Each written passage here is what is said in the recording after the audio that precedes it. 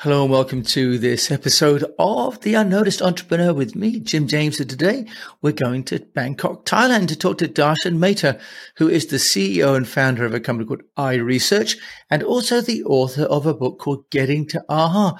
Darshan, welcome to the show. Thank you, Jim. Pleasure to be here. Well, I know you're with us from Thailand, but normally based in the US. So thanks for taking time out of your busy travel schedule to join me on the show. Now, tell us, with all of your experience, how do you help entrepreneurs to get noticed? I help them gain insights because I truly believe today's insights are tomorrow's facts. If you look at the world around you, the things that we take for everyday, part of our lives, at one point was an insight that someone came up with, and now they become a fact. I mean, a perfect example is look at our smartphones. If you think about it, it wasn't that long ago that we didn't have these smartphones that did all the things that they did. And they've even evolved, since the first portable phones. But that all resulted as an insight that was developed. And if you think about it, these insights are the real key to differentiate, to innovate, and ultimately to build loyalty. Yeah, look, I think that's fantastic. And as you rightly say about the iPhone, that was someone's insight first. But one of the challenges for entrepreneurs is that we tend to be quite product focused. We think we've got an insight into what the market wants. And yet, actually, most companies fail because they develop something that people don't really want to buy. So how does iResearch help? Because research itself can be quite expensive, can't it? And quite slow to gather. So how can you help with your innovation? Well, sometimes a lot of times people see research as ivory tower and costly, expensive. But if you think about it, let's just simplify it. Research is actually structured curiosity. What you want to do is you want to probe into the mind of the consumer and find out what they think, feel, and what are their triggers. If I was to go back and give you, let's talk about the iPod that came out. When the iPod came out, there were plenty of MP3 players on the market. But Steve Jobs was in a position to see that the price of hard drives was coming down to the point that you could fit a lot of content on there, but also to the point where it could actually fit in your pocket. And he was a big music fan, but I think he shared a frustration that a lot of other people did. And that was that, you had to take your CDs and you couldn't take your entire music album, all of them with you. And so that was a frustration. But knowing the technology that could solve that helped him solve a problem that he could see in the real world. Now, they talk about that they never really did focus group, but Apple actually does a lot of research, but they don't necessarily do a focus group to find out what people think is the solution. It's often finding out what are their pain points and the things that really drive them crazy.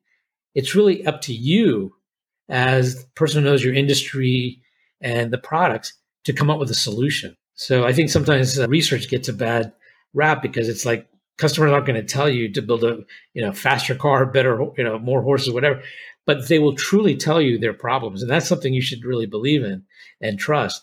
But that's where you come in with the insights from your industry or your product knowledge and say, I think I can solve that pain point. Yeah, I think it's a really great insight that research isn't looking for the answer to the problem. It's identifying the problem, right? That's actually a really critical difference, I think, in the way to look at research.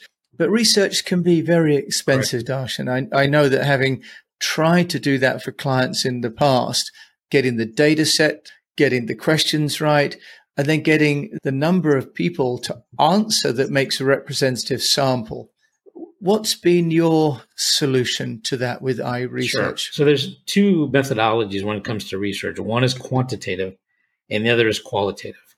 And so most of you now are familiar that there's many tools out there available to do online surveys. And the cost for those have come down tremendously to actually create the survey. But there is still a little bit of work to do a good survey with good questions. And that requires really more than anything is having more conversations, and you'll learn to have better questions.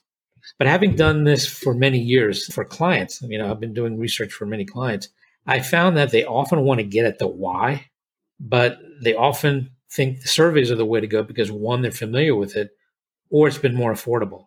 But then they often get frustrated with the research because they still can't get at the why. And to get at the why, you actually need conversations with your customers. And it can be as simple as just having conversations one-on-one with customers or actually doing focus groups. And that's where iResearch is trying to introduce a platform so you can do them on a regular basis, anytime, anywhere, and make it much more affordable, basically a cost per session would be having a very nice lunch for two people. And so that makes it much more affordable and reasonable. But the key is really simple. It's just having more conversations so you can tap into these insights. And I would even argue that if you were to do focus groups or have these conversations first, you will actually end up with better surveys because then your questions are going to be more relevant as well as your answer choices. And that's going to allow you to get more into a survey and more useful data on the back end. Oftentimes people get into a survey and they don't realize how they're going to actually use the data. And what they end up with are lots of questions that would be nice to know, but at the end are not very helpful to get at their ultimate goal or objective. And that's where I think having conversations first could result in better surveys and then get at exactly what it is you're trying to achieve. So with iResearch, how do you solve that problem of actually having dialogue before, if you like, you do a broader scale survey then? So it's not a survey. It's really a conversation that you're having online with maybe 10 to 15 customers. And what you're doing is really, unlike surveys, we don't need a random sample. If anything, I'd actually argue to have a more homogeneous sample for the focus group. And the reason is your goal is to actually do a deep dive in people who have similar backgrounds, interests, and maybe even purchase behavior, because you want to find out what really motivates and triggers them to actually act or not act. And that's what you're really trying to do. But once you get those insights and a deeper understanding, now you have a better, I think, foundation upon which to build the survey questions and the answer choices. Right. So with the platform, how does that differ from just, say, inviting a number of people to a Zoom call? Sure, you can do that to discuss an issue. But a true focus group really involves managing three different roles. One is the moderator, the other are the participants, and the third are the clients. And what our facility does allows you to have direct conversations between the moderator and the client during the session. So imagine yourself in the real world. We do focus groups. Behind a mirror are the clients. And if they want to pass notes or give feedback, they have to send somebody around and interrupt the session to actually do that. Whereas online, you can do that very easily and quickly. And then the other is we have a set of tools that makes it very easy for the moderator to show images, video, and so on. And I've found an interesting thing. I started doing online focus groups back in '98, and I wasn't sure if it was going to be, really something that you could do online.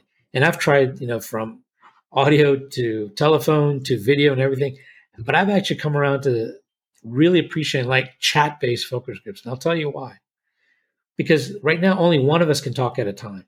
But imagine having 10, 12, 15 people. And, when you pose a question, there's always someone who's going to be more talkative or more willing to come out with an opinion out of the gate faster. But often you don't hear from the other people as much.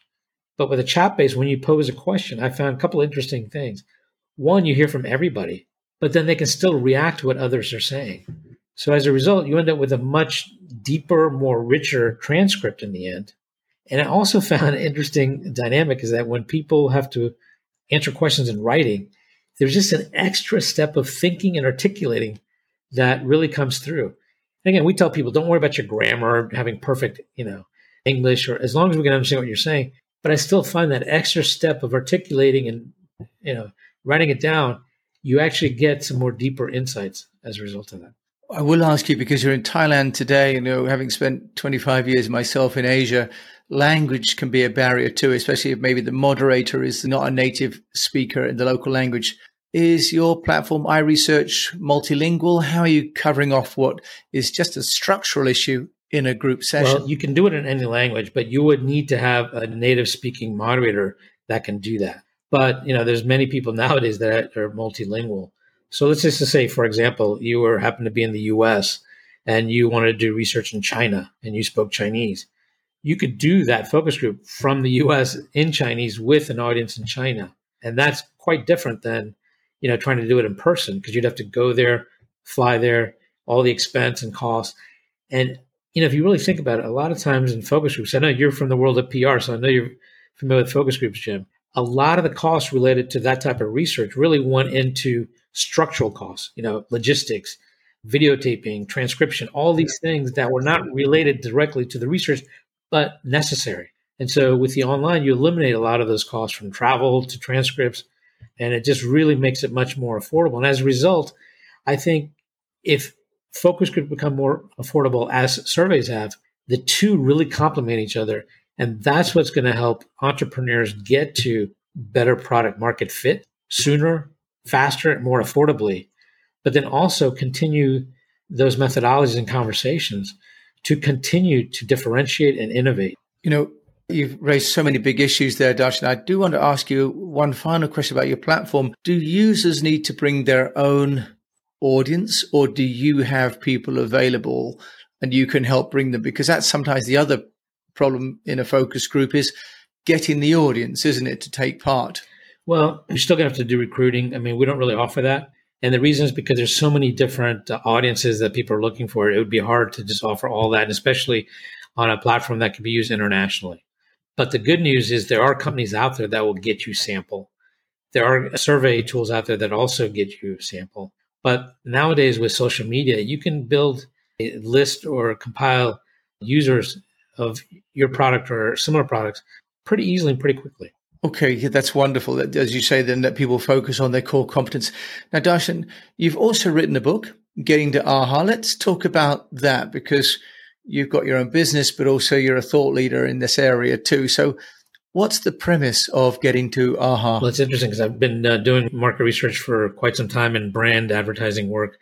And I find there's lots of consistent things that are happening. And oftentimes the clients just weren't having enough conversations with their customers. And I find that, there's insights laying all around us.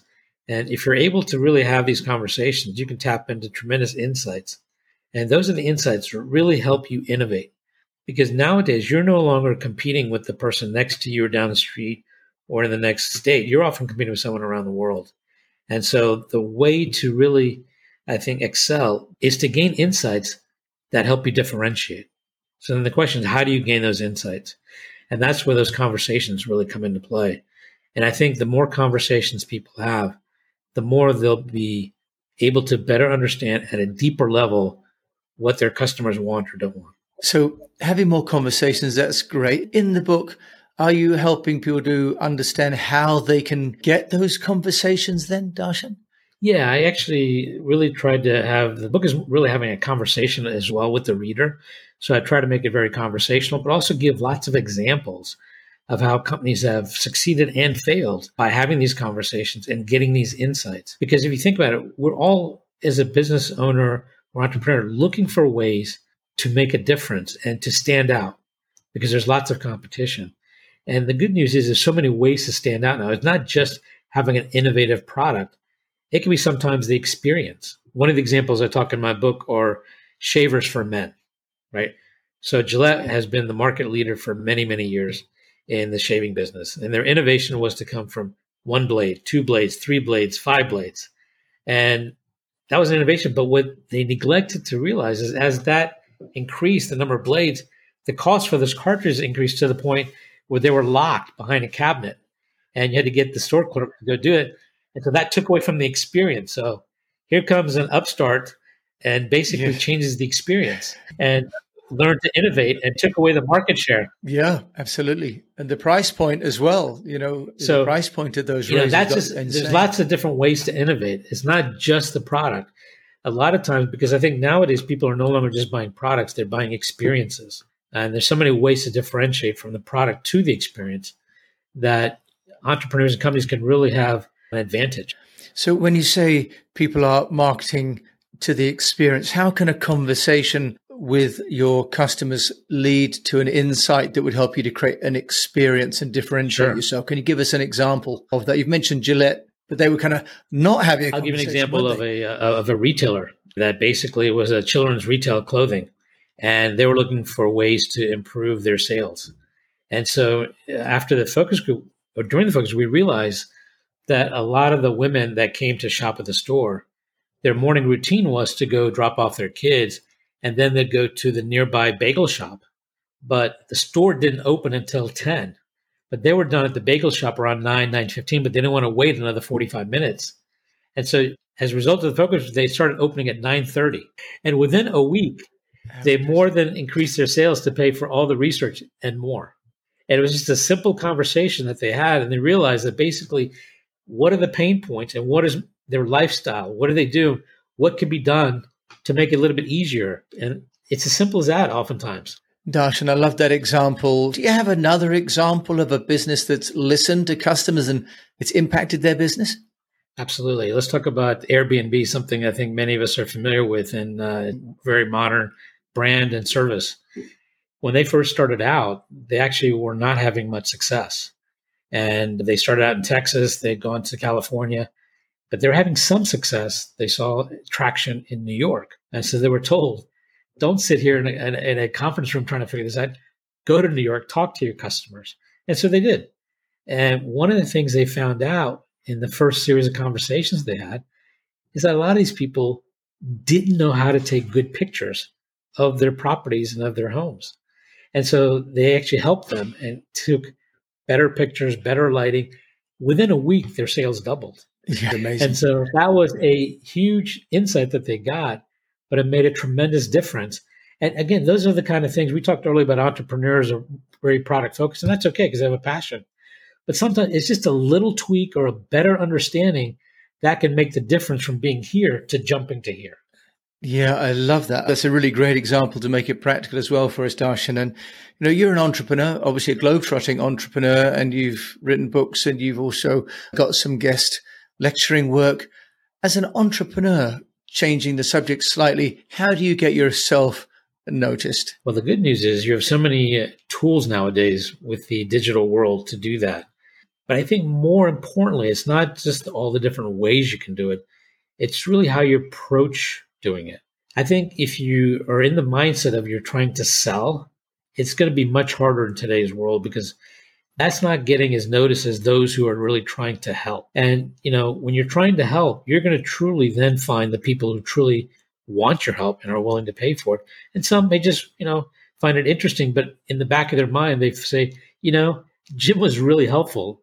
That's something they might even recommend to others because that's really what the internet and the digital world is all about, is connecting people. And what people are looking for more than anything is someone who authentically wants to help. But hey, everybody knows we live in a world where you need to survive and make money. But more than anything, if you have the approach you're trying to help, then that makes the other part much easier to even facilitate or talk about. But if you're just out to sell, it's just, I think, going to be harder in today's world where everybody's looking for much more genuine, authentic help from people. Okay, yeah, very interesting, being of service. Now, I will ask you a question because specifically here it says that you yourself have taught at George Washington in DC, the University of Gothenburg in Sweden, the Thammasat University in Thailand, and the Sciences Po in France, and the Franklin University in Switzerland.